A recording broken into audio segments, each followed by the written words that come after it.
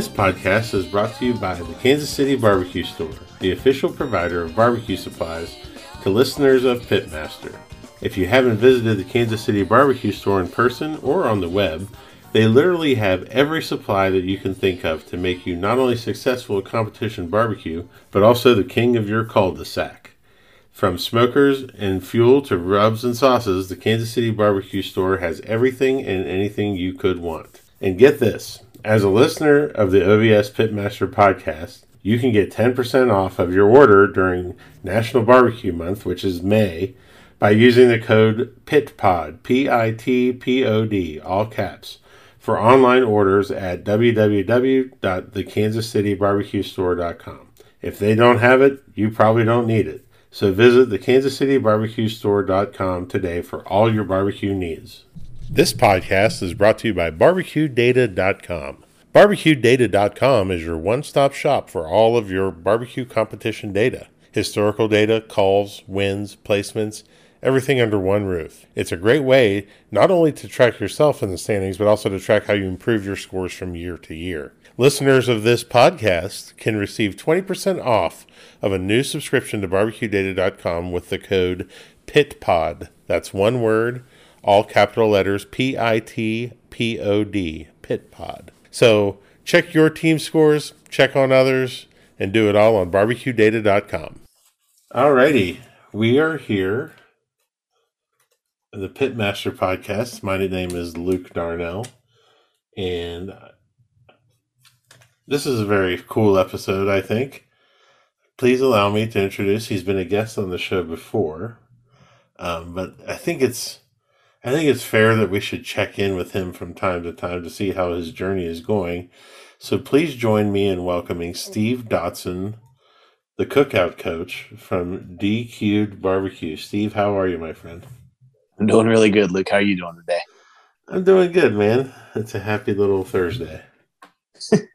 I haven't been home for a few days. I was doing some stuff after last weekend and got here today and did some refrigerator stuff and some yard work and getting caught up on life. So, yeah, things are. We should be in Morgantown, West Virginia, cooking Country Roads Barbecue Battle, but unfortunately, that's not happening. So yeah. Congratulations on your win this past weekend. Thank you very much. I always say I love doubles because you get the chance for instant redemption. And whenever you actually cash in on that, it just feels so good. Yeah, especially with a 709. That's a pretty high score.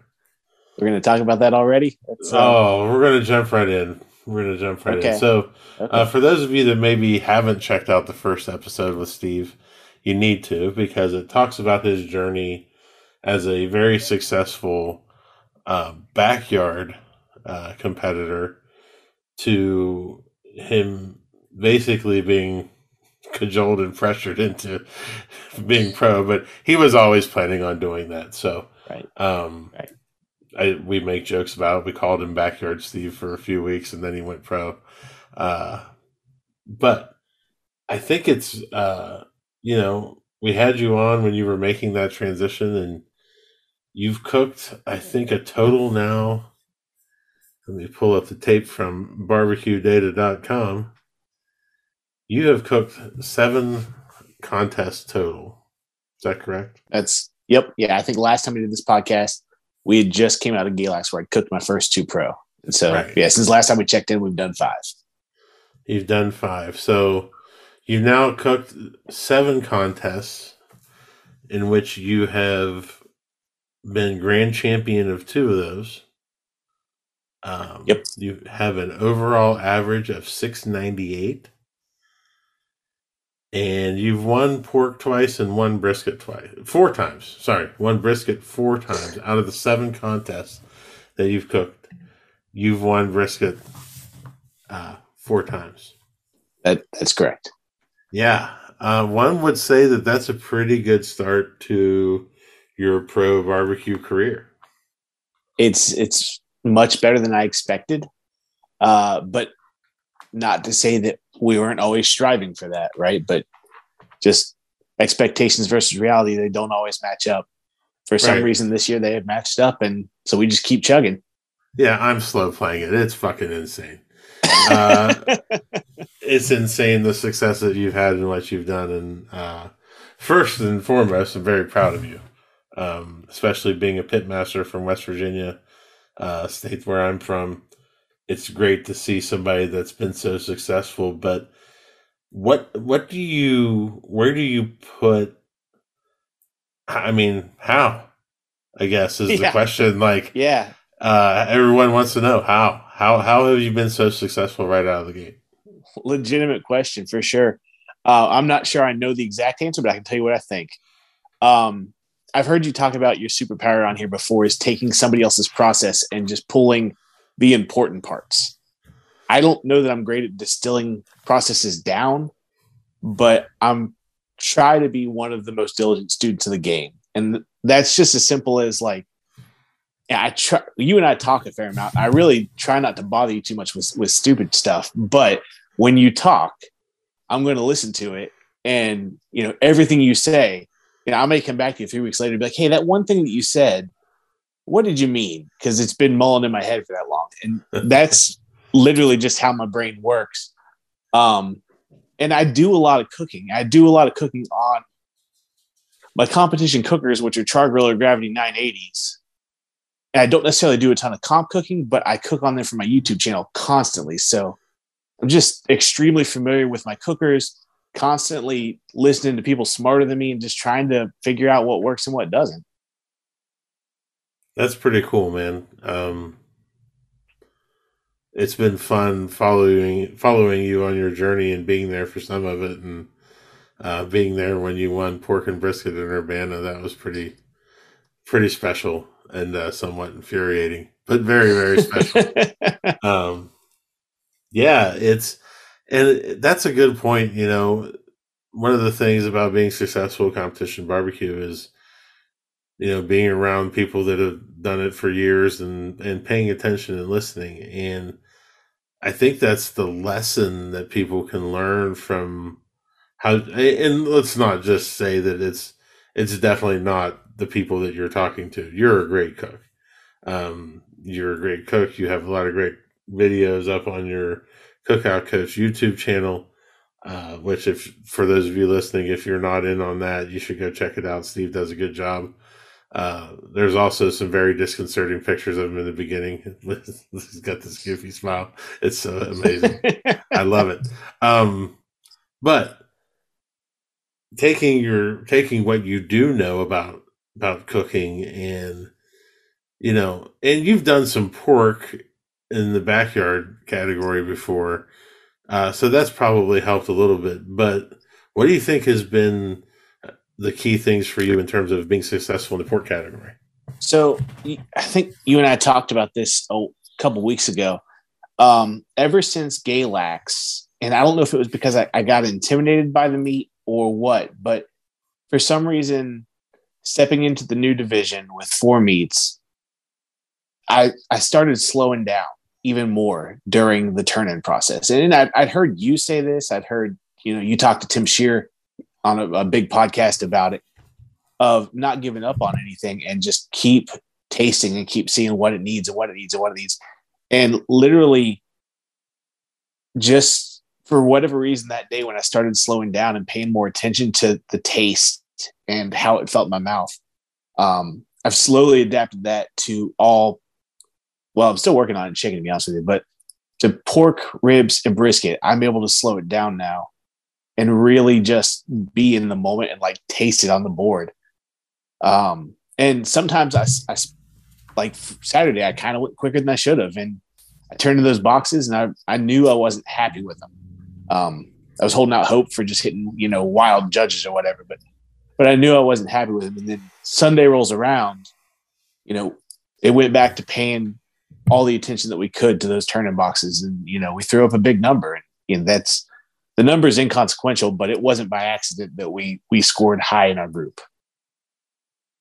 Right. No, and it's something that, I've been paying a lot of attention to, as well as really focusing in on what's in front of me taking the time to taste it, adding something and then tasting it again and being like, okay, that's too much or that's not enough. And, you know, this past weekend was one of the first weekends that Kim and I ever got cross with each other during turn-ins. And it started in chicken because I bit it, she bit it. I had done our usual finish on it, and I said that is not nearly enough. It has no oomph to it, and she claimed that it did. We let it sit for a little bit. We ate it again, and we still had the same fight. And I said, "You're wrong." She said, "I don't think so." And I said, "Well, I'm going to trust your palate." And we got killed in chicken, but luckily we did good in everything else. So, yeah, I've got to the point where I've got a certain very specific way I taste ribs, and it was take the bite of the bone, toss the bone aside. Well, now I take the bite of the bone, season all of the contenders that go in the box, including the one I just bit, and that's now going to be my taster throughout the rest of this. And if I have to go back to the contenders and grab another one, it's worth it to me to sacrifice that possibility for being confident in the flavor that's about to go in that box. It's easier to do on pork, especially when you're talking about pulled pork and money muscle. It's you've usually got some extra ones lying around. But yeah, to me, I cook 3 racks of ribs. So any of those contenders, they're valuable. But at the end of the day, if I've got to make the bargain, I would rather taste and know and, gamble on tenderness, than not. Yeah, no. What about brisket? What's been because I mean, it's not like you've cooked a lot of brisket, especially cooking Wagyu brisket. And you started firing shots right out the gate. Fun story. I've cooked 7 contests and I've cooked 8 Wagyu briskets. And honestly, that's not a fun story. That's a fun story for me. So yeah, I know this isn't the best answer, but basically when I went to Galax, I had resigned that, I don't know what I'm going to do in brisket, but I'm sure as hell not turning in a tight Wagyu brisket. I'm not spending that much money to turn it. I'll turn it over. That's fine as a learning experience. And I just so happened to got close on day 1. And on day 2, I pushed it further and turned it in. And that just happened to be the right tenderness. The taste portion of it, the amping it up on the board, again, that was just slowing down, tasting and see what tasted good. And luckily, apparently, judges and I generally agree on what tastes good. But the biggest thing was I wasn't afraid to push it, even if that meant possibly failing at it. Happened to hit the right tenderness and was able to remember what that felt like in my hand. Right, and that's important. But I mean, and I just feel like we're having a phone conversation right now because this is really kind of how our phone conversations go.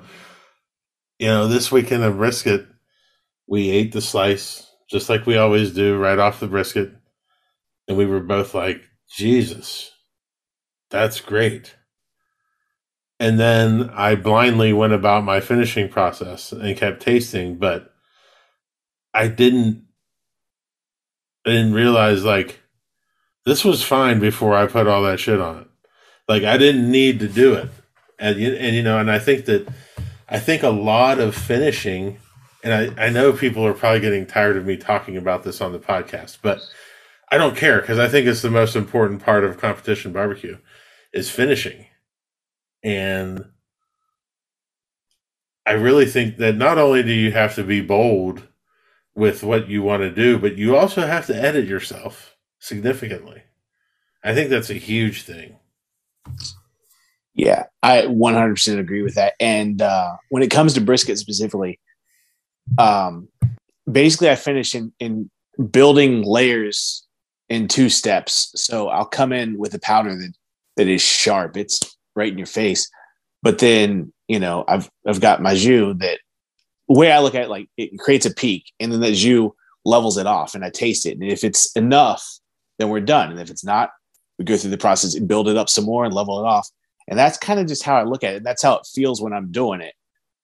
So that, I feel comfortable that if I started the finishing process and it went too far, I believe I could take some of that back off.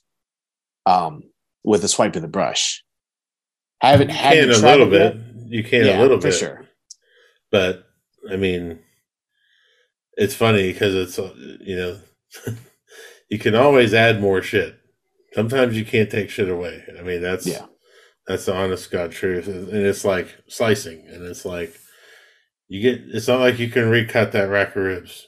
So you have to be really careful when you do it. Right. And just, make sure that you're making good decisions. So, man, I'm just glad that we could check in with you. And, you've been lighting it up. And it's been fun to watch and fun to follow your process and your progress. And I know you've got some big plans this fall, in terms of, think you're going to go cook your first American Royal? Yeah. We're planning on doing that. If the cards fall right, just because of the luck, because I'm from West Virginia.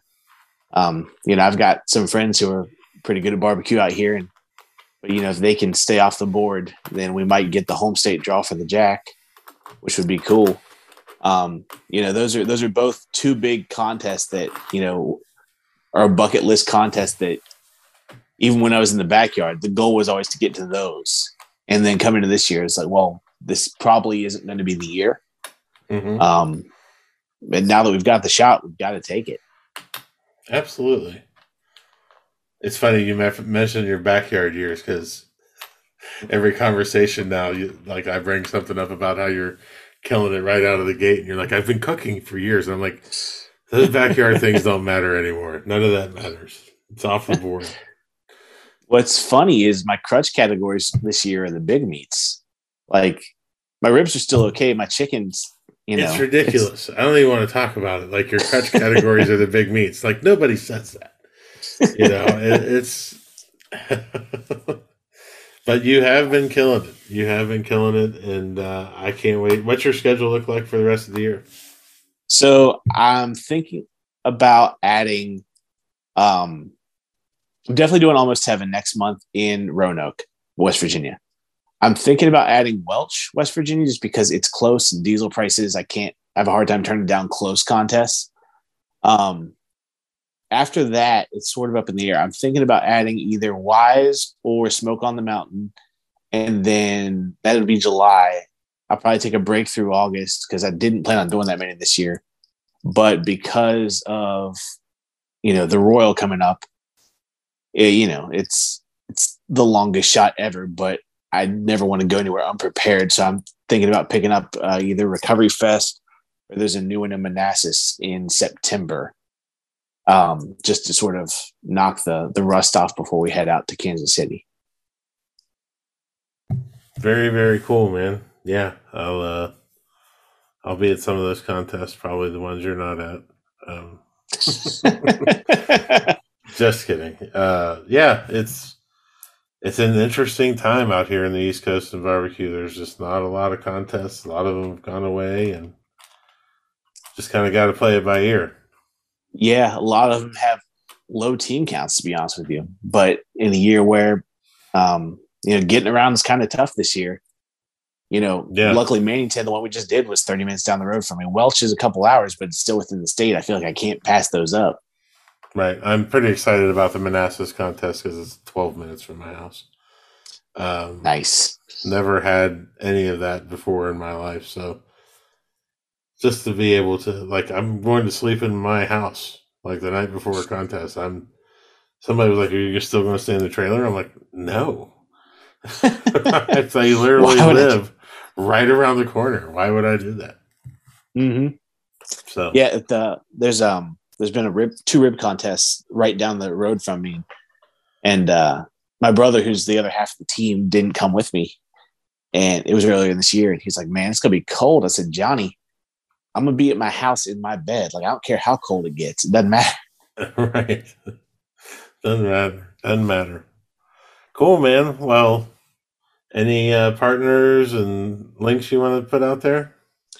Sure. So anybody who hasn't seen me, I'm on YouTube at Cookout Coach. Anybody who has any questions, Facebook and Instagram is the easiest place to get a hold of me. Our partners, Char-Griller has been the longest one. Like I said, we're out there with Gravity 980s on the circuit. And then B&B charcoal is what we run. You know, we're Team B&B this year. Cosmos Q is where we run a lot of our rubs and sauces. And most recently, Compart Pork came on. You know, I've been running Compart since last year. And so now we're officially on Team Compart. So that's kind of awesome. Very cool, man. Very cool. All righty. Well, we'll see you down the road. Awesome. Take care. Thank you for listening to Pitmaster, an Old Virginia Smoke podcast. Be sure to subscribe and like the podcast, rate the podcast, and to share it out with your friends. Also be sure to check out the Old Virginia Smoke TikTok as well. Old Virginia Smoke, one word. That's all you have to search for. It's hilarious. Tune in next week for another great episode of Pitmaster. For companies interested in advertising, please contact Old Virginia Smoke directly via www.oldvirginiasmoke.com. Pitmaster, an Old Virginia Smoke podcast, is edited by Chris Zdenka. Pitmaster, an Old Virginia Smoke podcast, is a property of Old Virginia Smoke LLC. All rights reserved. Copyright 2022.